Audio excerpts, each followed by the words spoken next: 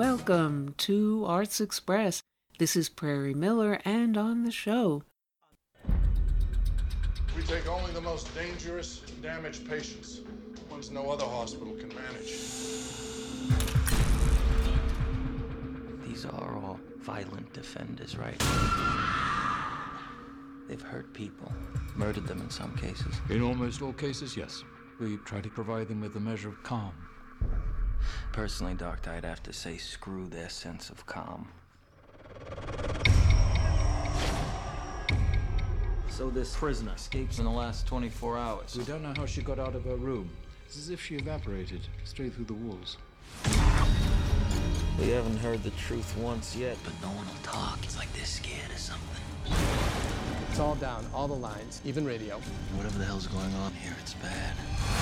We need to ask you some questions, okay?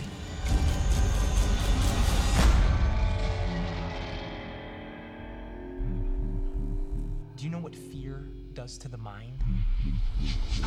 Corrodes it, rusts it. This is a game. You're a rat in a maze. Who did this to you? Going somewhere? I've built something valuable here. I'm not going to give up without a fight. What if while you were looking into them, they were looking into you? Now they have us both here, now. Let me see your face. Let me see your damn face now! Double!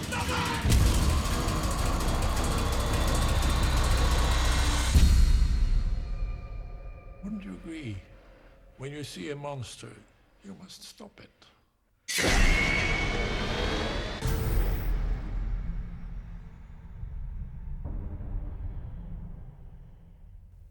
And those were scenes from Martin Scorsese's gothic thriller, Shutter Island, a page-to-screen adaptation among several penned by writer Dennis Lehane, who is our guest today on the show, talking about his latest novel, revisiting the violent Boston racist reaction to school busing back in the 1970s, experienced traumatically by Lehane himself as a 9-year-old in Small Mercies.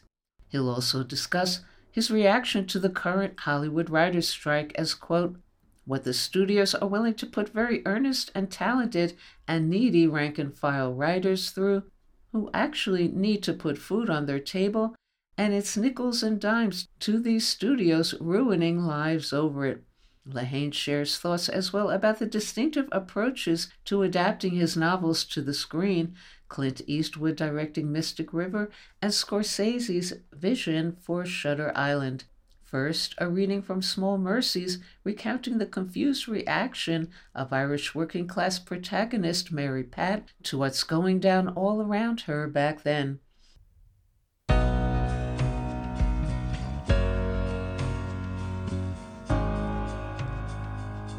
Small Mercies, a novel by Dennis Lehane. Performed by Robin Miles.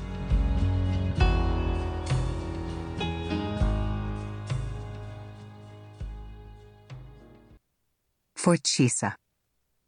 To cut oneself entirely from one's kind is impossible. To live in a desert, one must be a saint. Joseph Conrad, Under Western Eyes. Historical note.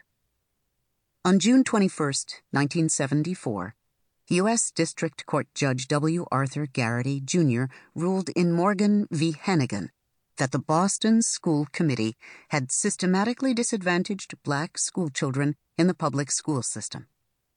The only remedy, the judge concluded, was to begin busing students between predominantly white and predominantly black neighborhoods to desegregate the city's public high schools. The school in the neighborhood with the largest African-American population was Roxbury High School.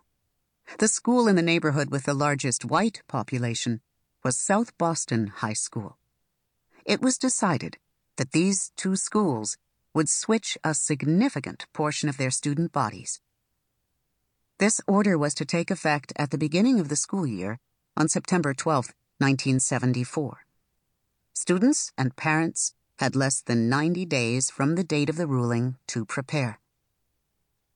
It was very hot in Boston that summer, and it seldom rained. The power goes out sometime before dawn, and everyone at Commonwealth wakes to swelter.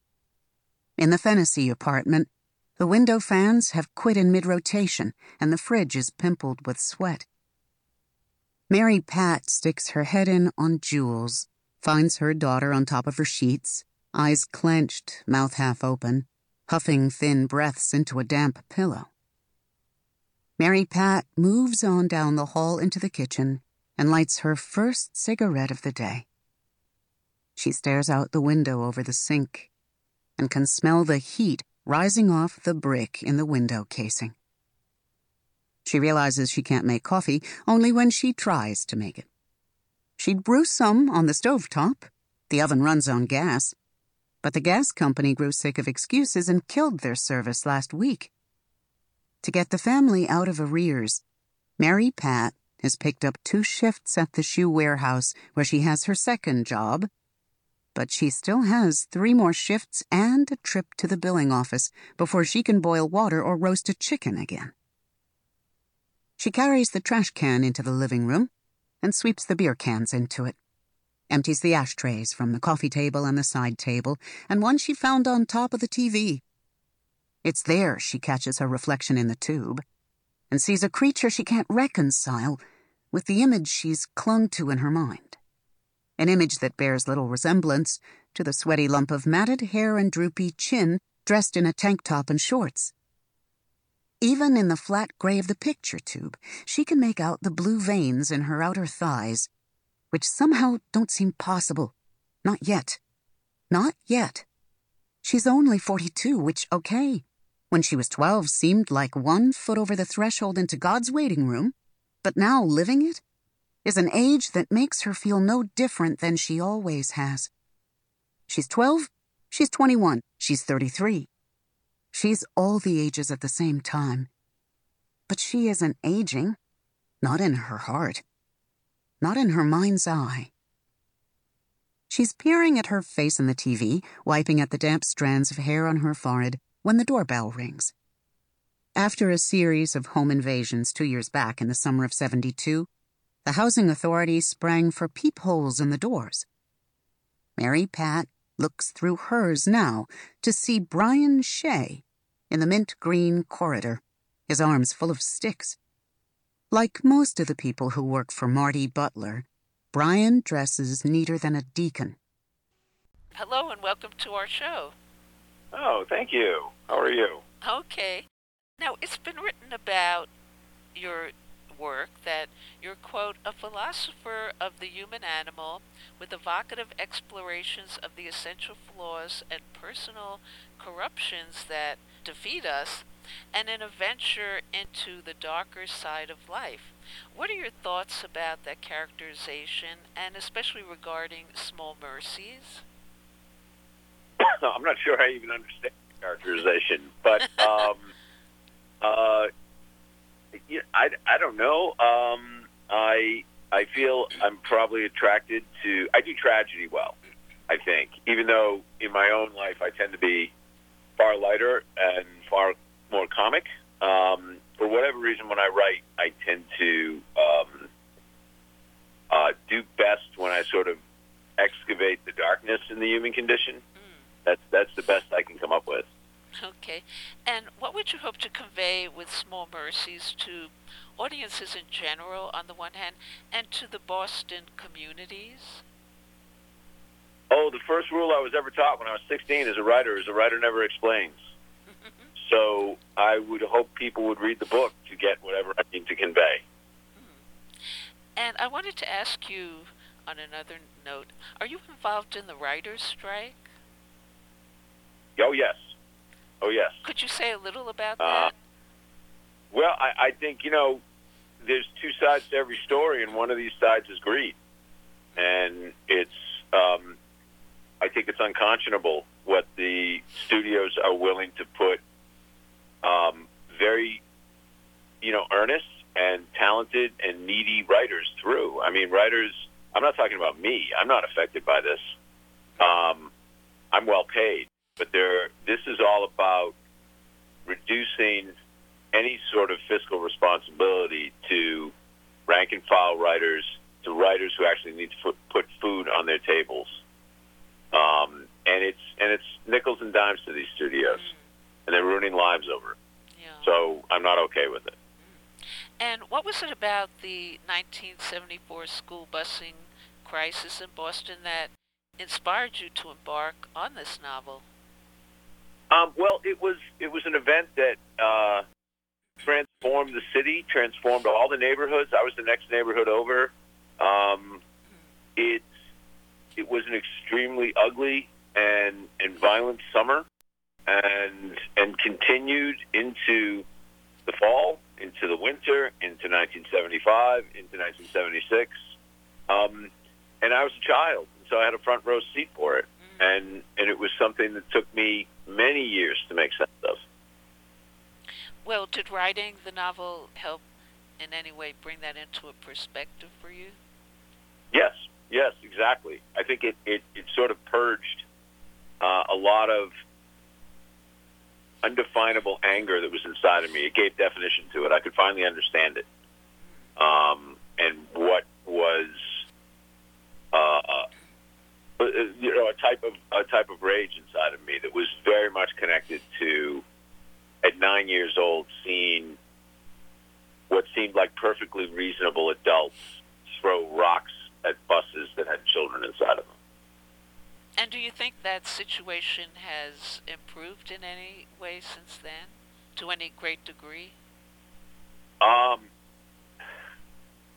mean, nobody's throwing rocks at buses, but beyond that, no, I don't. I think racism is the original sin of this country. I think it still dominates. I think racism is, I think it's a virus, and it's affected a large portion of our population. And in terms of your novels that have been turned into films, how would you compare that page-to-screen adaptation of, say, Clint Eastwood's approach to Mystic River and Scorsese's screen conceptualization of Shutter Island? Well, that's exactly how I look at it. The book is mine. Mystic River by Dennis Lehane is mine, that book. Mystic River, the film, is Clint Eastwood's and Brian Helgeland's, the screenwriter, and Sean Penn, the actor, Tim Robbins. It's their interpretation of the material. It's a different animal. It's a very cool and wonderful animal. Don't get me wrong, but it's not the same thing. The book is the book. The movie is the movie. They're absolutely two different things. That's the way I'd look at it. So you wouldn't say there's any difference in the approach of the two directors to your material in general? Oh no, there's totally different. Clint Eastwood and Martin Scorsese are completely different directors. Completely. So Clint is very much a traditionalist. He's in the old kind of Howard Hawks, Don Siegel school, and his film was a very literal interpretation. Martin Scorsese's Shutter Island is as much a tribute to the movies as it is to the gothic underpinnings of the story. He got that I was doing a riff on 1950s paranoia movies, and so he shot the movie. It looked very much like a movie. It doesn't look like real life. Yeah.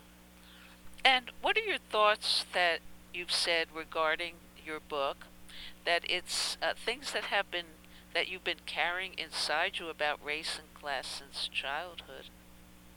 What about that? I'm sorry. Oh, well, what are your thoughts about that? You've said that it's about what you've been carrying inside you about race and class, and class, especially because you haven't said anything about the class nature of the book. Yeah.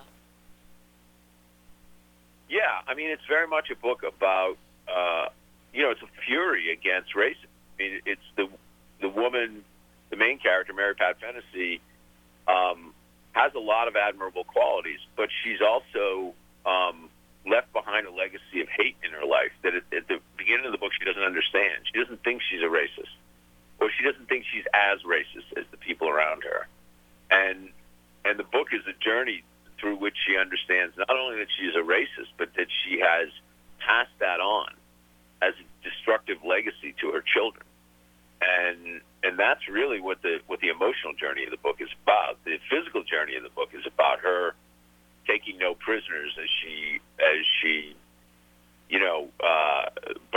house down to basically find out what happened to her daughter. And that's a heroic journey. But the other journey, the emotional journey, is not heroic at all. It's about her finally coming to terms with this poison inside of her. Okay, well, thank you so much, Dennis Lehane, for joining us on the show. Thanks so much. And Small Mercies is published by HarperCollins. And next up on the show, in the Arts Express screening room, same propaganda, different day, The Case of Red Dawn, or rather, more than one of them, delving into proxy war, nuclear proliferation, Western superiority rhetoric, and, quote, to subscribe to Red Dawn's brand of patriotism is to mutilate the soul. Oh, who knows what nightmares we have created. After decades of animosity and an uneasy alliance throughout World War II, mid-century hostilities started brewing once again between the United States and the Soviet Union. From all this tension and terror sprung the Cold War, a time of McCarthyism, proxy wars, nuclear proliferation, and a whole heap of propaganda. Marx, Engels, Lenin, Stalin, the apostles of the communist gospel. America went double-barreled these colors don't run red, white, and blue in the face. But they want to overthrow all governments, even the American government, by force and violence. Then we'll overthrow it by force and violence. We'll have our way if it means bloodshed and terror. Subtle. Some lent into Western superiority rhetoric, others satirized it, and a few opted to punch communism right in its pinko face. We're gonna do it!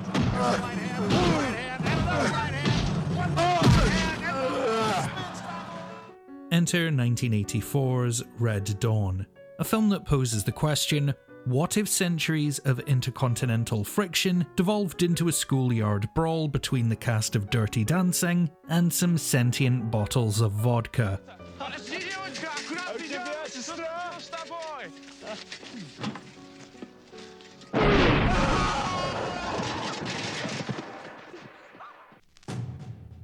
As Soviet and Latin American forces stage a full-scale invasion of the continental US, a band of Colorado teens take up arms against their foreign aggressors.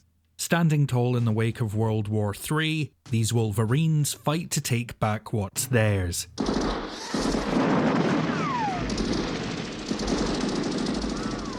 Divorced from its cultural context and ideological outlook, Red Dawn is a serviceable, albeit unremarkable dose of 1980s run-and-gun posturing.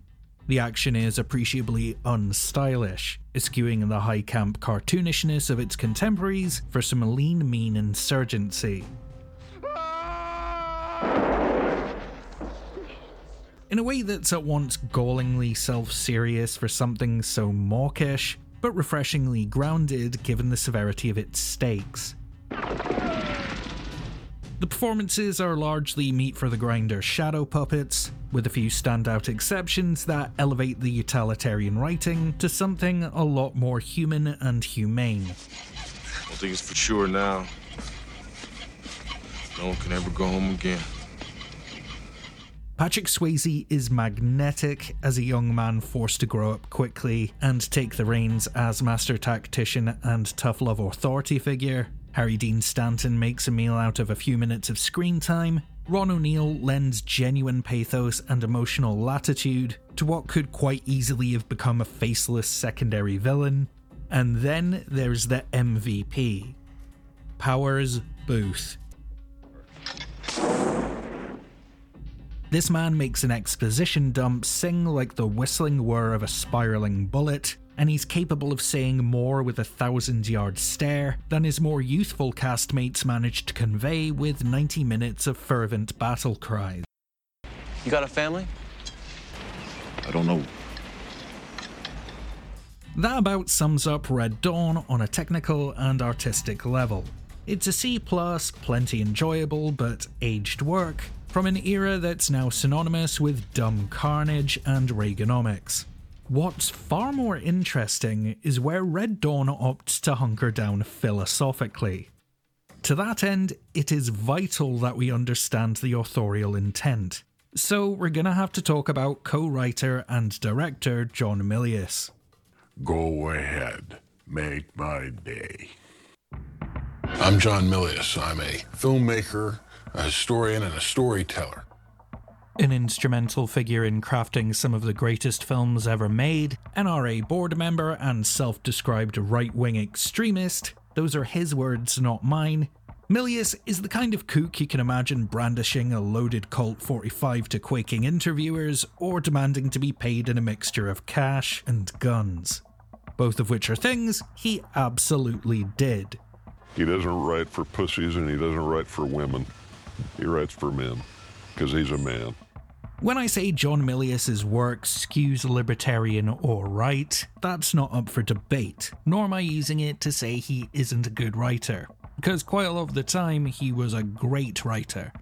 What's not so clear is whether or not Red Dawn could or should be classed as propaganda, a goal-driven piece of politicized messaging that serves to sway public sentiment towards the author's beliefs. He's a cartoon when it comes to politics. There's no progress in his thinking. It's just the right wing. I'm not going to get too into the weeds on the meaning of cinematic propaganda here, because Folding Ideas has already produced the definitive work on that very subject, but I'll echo Dan's findings and say that when we call a film propaganda, it's typically a label intended to denigrate and lessen its intellectual and artistic value, writing off the end result as an attempt to perpetuate dubiously reasoned, biased, or outright false attitudes and ideas. With that definition in mind, Red Dawn appears to be a cut-and-dry case of capital P propaganda.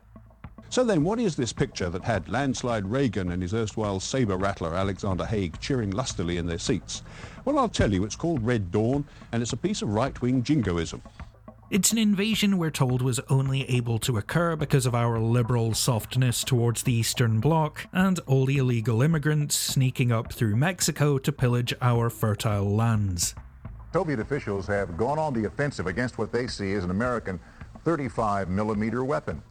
Its attempts to frame itself as an alternative history work based on political science and think tank speculation is essentially just a 25-second barrage of yellow text declaring Europe are cowards, Russia gave them a bully ramming, and NATO is stupid. We're not even 5 minutes into the movie when Russian soldiers start falling from the sky and carry out the methodically sound art of war strategy of, immediately start shooting children, then burst whatever buildings look like they could use an RPG enema. This montage of skirmishes is rarely more than an us versus them highlight reel. In short, Milius's version of the Soviet forces is a communazi cartoon. I surrender! Not so fast! There's so much time spent on the visceral hatred of the other that the film literally runs out of time. This leaves Red Dawn with one of the most tossed-off, rushed endings of its era. A flash forward to a static monument, and a few sparse words to say, at some point the war ended, and I guess we won. Hooray! There's no geopolitical legwork, no attempt to engage in reasoned or rational hypotheticals. It's just the dumbest version of a genuinely captivating concept. I think this is really a program designed for high school students, not very bright high school students. And to me, that gulf between ideological intent and the imperfect end product makes this a far more interesting proposition than its reputation may suggest. Red Dawn often works better as a condemnation of its core beliefs than as the isolationist soapbox it intended to be. To subscribe to Red Dawn's brand of patriotism is to fail your children, mutilate your soul, kill your heart, and desecrate every semblance of truth, honour, and the American way in a vain attempt to preserve it. All that hate's gonna burn you up, kid. Keeps me warm. If someone says this is fireproof, and in trying to demonstrate that sets the dang thing ablaze, that failure to illustrate their point convincingly becomes an arresting argument to the contrary. A counter-narrative far more provocative and powerful than that original, spurious declaration. The final product functions as a dour reflection of the Vietnam War, albeit with the roles reversed. An American insurgency facing a communist incursion. Going back even further, a well-armed, culturally alien force from across the sea, staging an invasion to indoctrinate or exterminate the indigenous population and take the land for their own. So, what the Americans did to the people of the First Nations, and what the British did to just about everybody. Avenge me! Avenge me! For all John Milius's nationalistic bluster, he accidentally ended up making a profoundly damning indictment of his cannibalistic dogmatism. A propaganda machine running in reverse, fueled by burning American flags, and oiled with the blood of those who believe.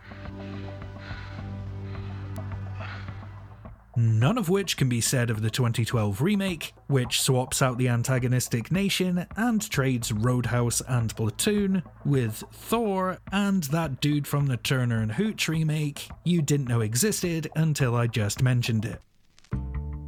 The plot of Red Dawn 2012 is nearly identical to the original, as is its fundamentally confused nationalism, save for a few cosmetic differences and one major change. That was immediately changed again. It'd be more accurate to call Red Dawn 2012 Red Dawn 2009, given that it was completed and then shelved for almost 3 years. You see, at this time, MGM had some real problems on its plate. The first was a cataclysmic financial reckoning that nearly sank the whole studio. Then there's the matter of this remake's chosen antagonist. Instead of Mother Russia and her sycophantic pups, this time around the producers made China the overseas aggressors on all the apple pies. A move that riled up the criticism-averse Chinese government to such an extent that they weaponized their state-run news outlets against both the project and Western cinema as a whole, thus turning MGM into a cash-strapped studio that had just alienated nearly 1.5 billion potential cinema patrons and a share of the global box office that rivals the United States. So, in the spirit of Red Dawn and its proud, steadfast resolve in the face of foreign interference or stifled freedom of liberty, the studio did the only thing it could. We inherited our freedom. Now it's up to all of us to fight for it. They buckled immediately, gave in to 100% of the Chinese government's demands, and reshot, digitally altered, and edited the film to better appeal to those it had once dubbed totalitarian warmongering invaders. All of which makes it impossible to watch this manipulated, compromised hogwash without giggling at the hypocritical irony of every gun-toting second of it. I want you to go to war. Stop this or die trying. So, who did they change the villains to? Well, North Korea, of course. Because they'd already shot the damn thing with an army of Asian extras, and I guess they didn't see anything remotely wrong-headed about slapping North Korean decals over Chinese insignias, and using CGI to digitally make the actors and uniforms less Chinese. Which is exactly as gross as it sounds. That's not a plan, that's sandwich without the bread.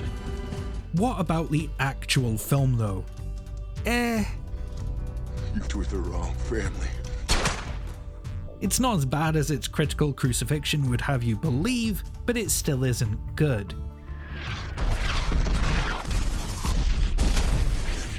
The amount of practically executed pyrotechnics is commendable, a couple of the set pieces are relatively effective, and an up-and-coming Chris Hemsworth does way more than he needs to with such an infantile screenplay. All told though, it's still just a one-dimensional power fantasy for preppers. You got him. But what about that Red Dawn propaganda angle? Wolverine! Well, the North Korean agitprop you hear in the movie, it's all kinda true. Victims of an American culture in which greed, irresponsibility, and fraud were openly encouraged. Victims of a corrupt government in bed with the tyrants of Wall Street.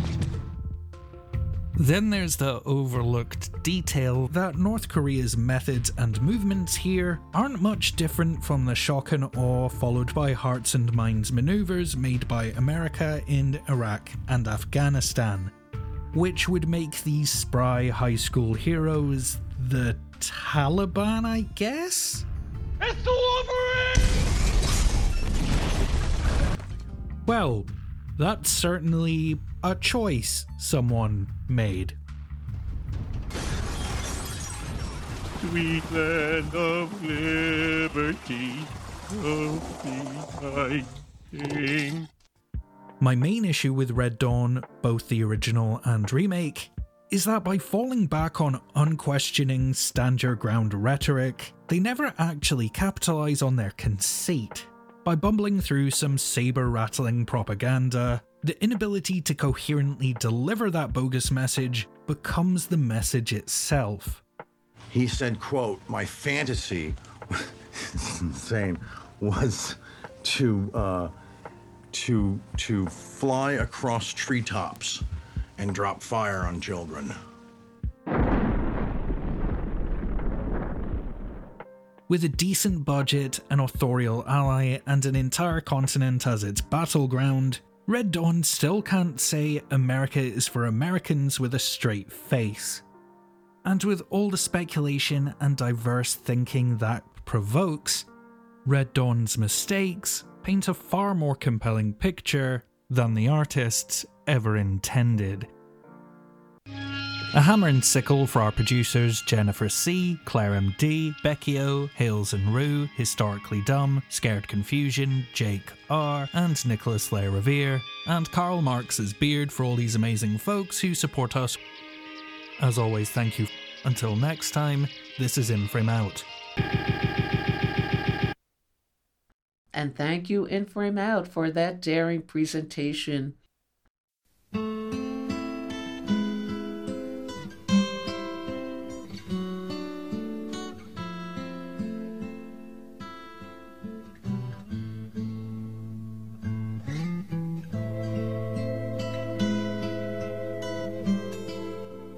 I'm Jeremy Irons, and you're listening to Arts Express.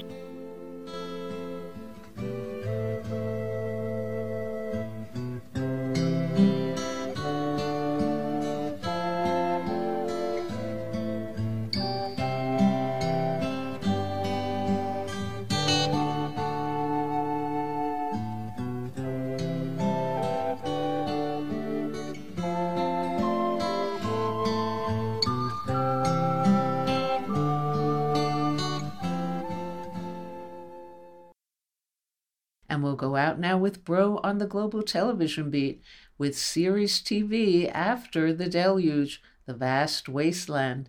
Arts Express Paris correspondent Bro investigates at this year's Series Mania in Lille, France, the world's largest television festival, bank failures, budgets, and the new conservatism in programming. Or to quote Jack Warner back in 1947, "We're not in the news business. We're not trying to do truth to power. I will never again make a film about the common man." This is Bro on the Global Television Beat, Breaking Glass.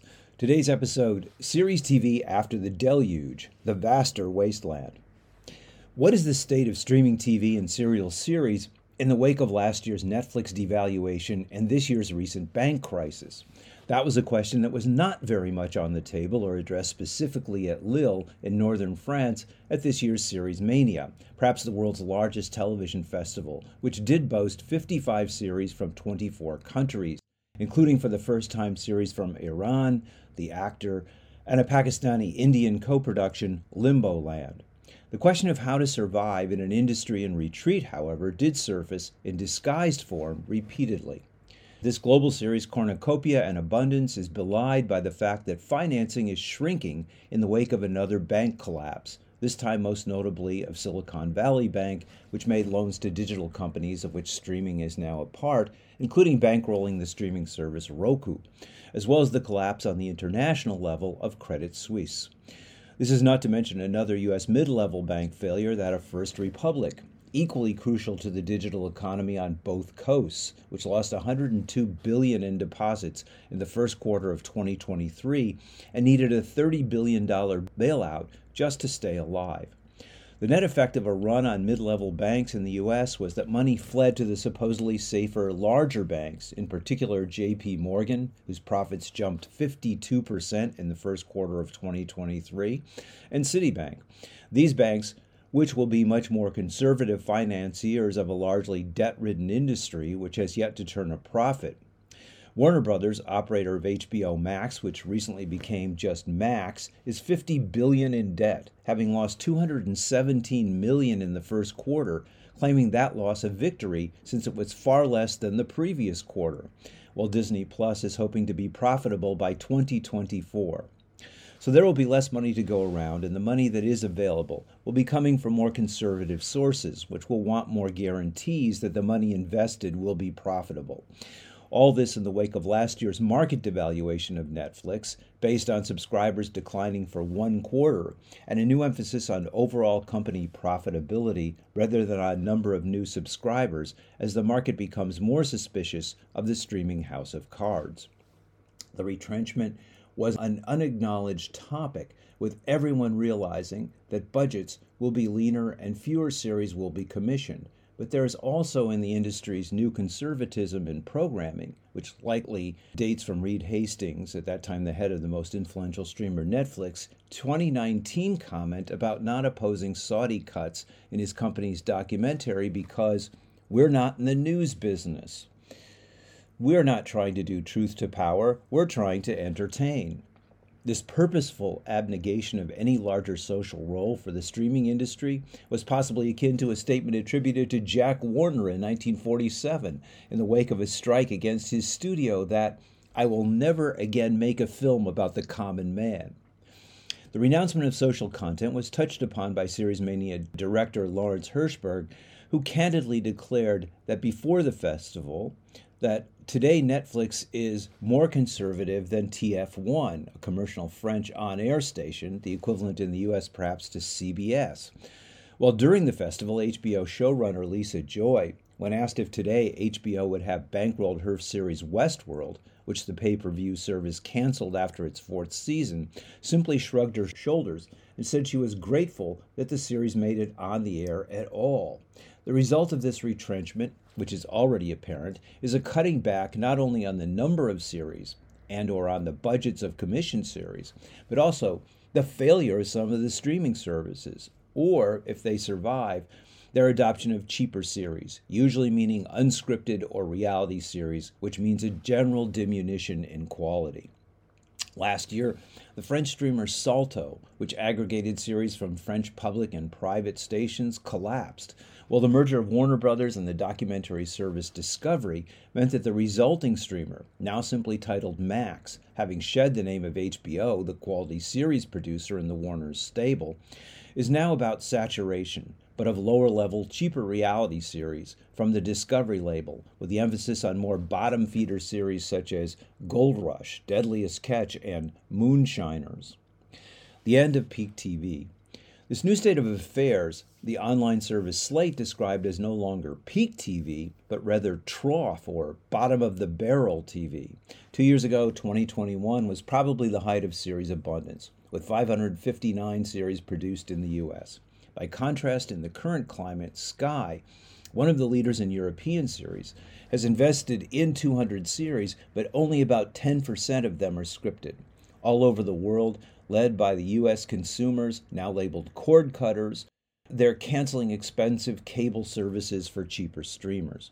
The problem for the streamers is that because of inflation and a global attack on working-class salaries in the wake of new austerity measures, such as the French raising of the pension age from 62 to 64, and global central banks' raising of interest rates, which makes borrowing prohibitive, cord cutters are subscribing to fewer streaming services. All this, as Hirschberg says, as streaming services across the globe are growing and have now reached, by her count, 700, which means the competition for viewers is increasing. What this new penny pinching has prompted is a return by the streaming industry to many of the practices of the older era of network TV, practices which for a decade or so the streamers had claimed had been surpassed in a frenzy of creative activity.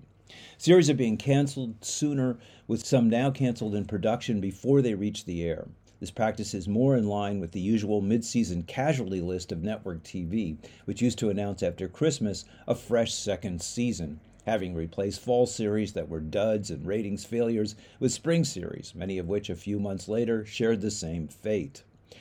Budgets for series are being reduced, and canny showrunners are already adapting to the new austerity.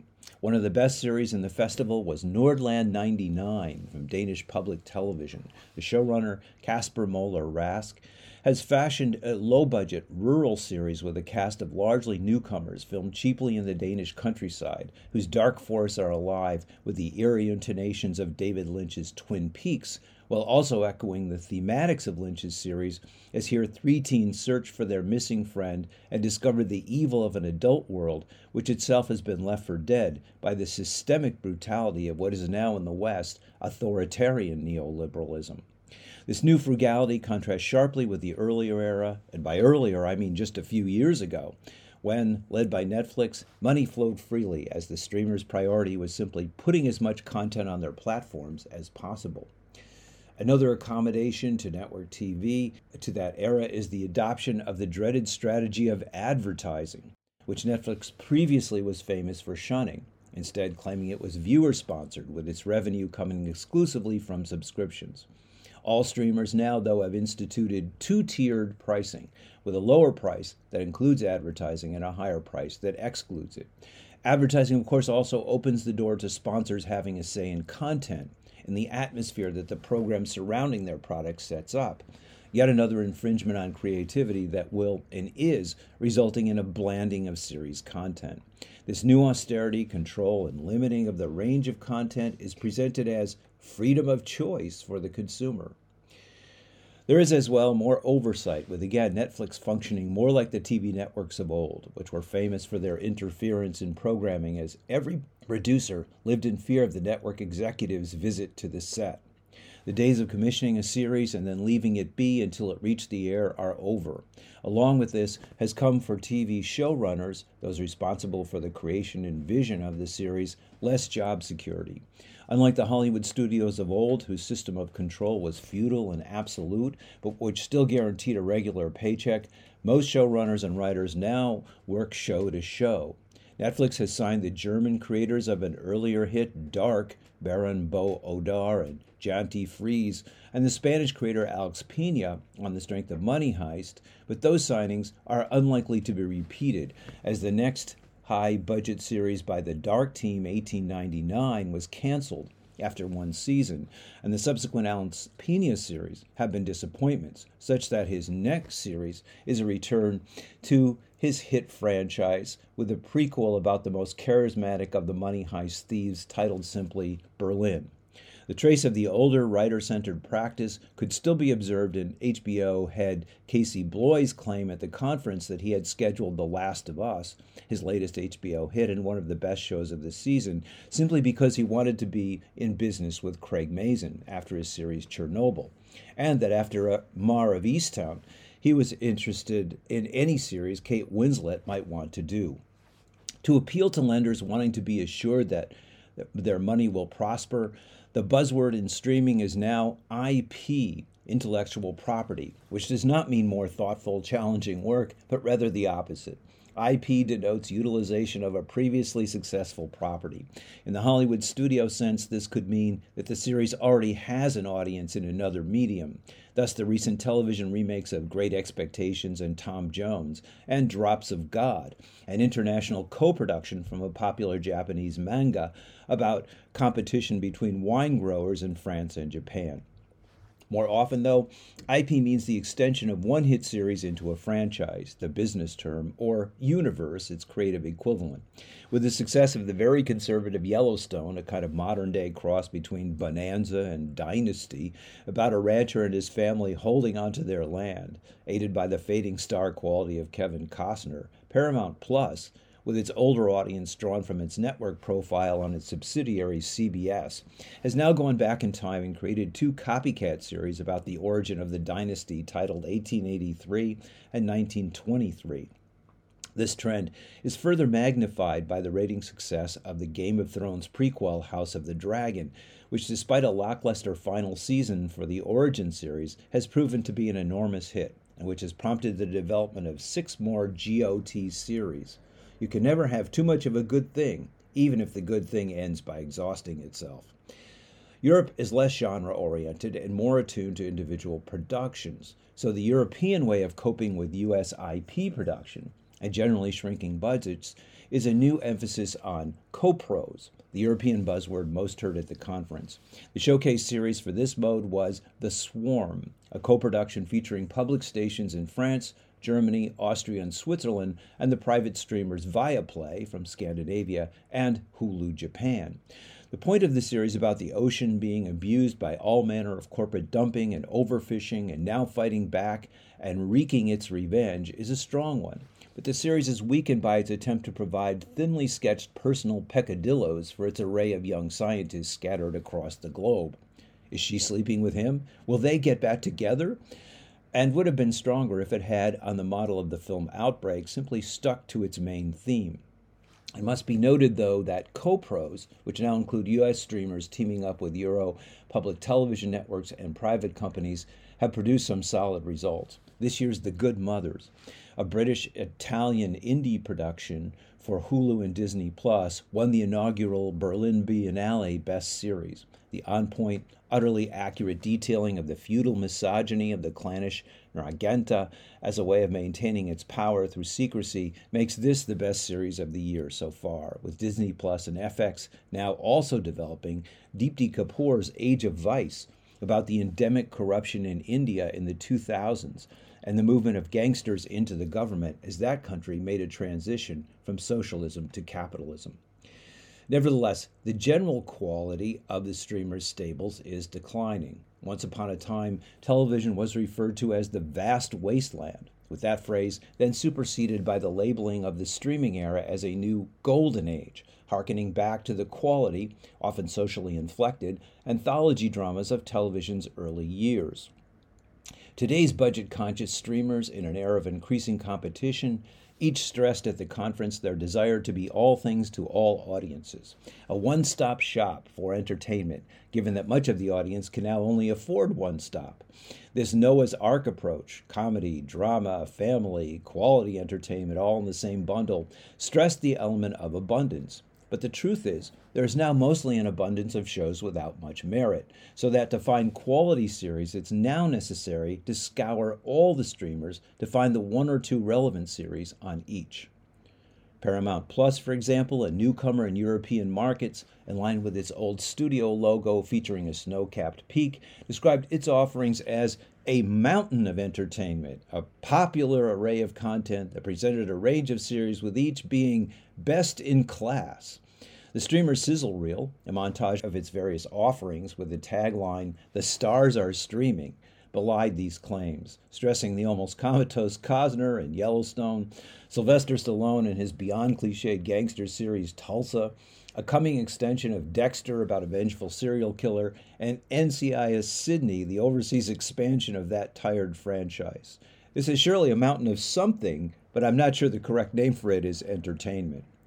Netflix, meanwhile, described its collection of series equally as premium and commercial at the same time, though it was difficult to detect the premium element in its mostly standard generic offerings. The streamer also boasted ominously that we have become the biggest builder of cross-European culture in the EU, thus supplanting the range of public European stations in a mode of neoliberal entertainment that fashions a Euro-cultural soup. Thus, in this interpretation, European culture is now being systematized by the top 4 streaming services on the continent, Netflix, Amazon, Disney Plus, and Sky, which is majority held by the conservative American owner of NBC Universal and Peacock, Comcast. Striking against the empire. What once was what is to be done about this dominance is now more appropriately altered to can anything be done? There are three ways that both globally and locally the power of the streamers is being challenged. The first in Europe is still the possibility of government intervention to level the playing field, though as in many forms of the digital economy, with the EU already currently behind in the race for artificial intelligence, as exemplified in ChatGPT, this intervention often comes in the too little, too late variety. There's a European mandate that the American streamers' content must be at least 30% local. Despite, or perhaps to surmount this mandate, the streamers are pilfering the best European series talent, with Netflix, for example, recently having hired Eleonora Adriata, formerly the head of RAI, Italian Public Television's drama department, and with the producers of the French espionage series Bureau of Legends, which has now become a global franchise, currently working for Disney+. In France, though, following the Chinese model, each co-pro with an American streamer now must have a delegated French producer. The idea here is that the producer then absorbs the American model and can still instill it into French production, the way the Chinese allowed foreign companies to set up in China, but then absorbed their know-how. There is also some progress being made in the battle of creative producers to not cede the rights to their series in perpetuity for an often slightly increased upfront payment. This change is a factor of government negotiation and pressure, but also due to the fact that the streamers, and Netflix in particular, have now acquired so much content that they no longer have any need to build up their catalog, and so can, after a specified time, let the property circulate. With a decline in series quality, supposedly motivated by decreasing budgets, readying audiences to accept this degraded mode of production. This is Bro on the Global Television Beat, Breaking Glass. Thank you, Dennis Bro. And that's all we have time for today on Arts Express, Expression in the Arts. And if you'd like to express yourself too, you can write to us at theradiogoddess@gmail.com. Until next time, this is Prairie Miller leaving the station.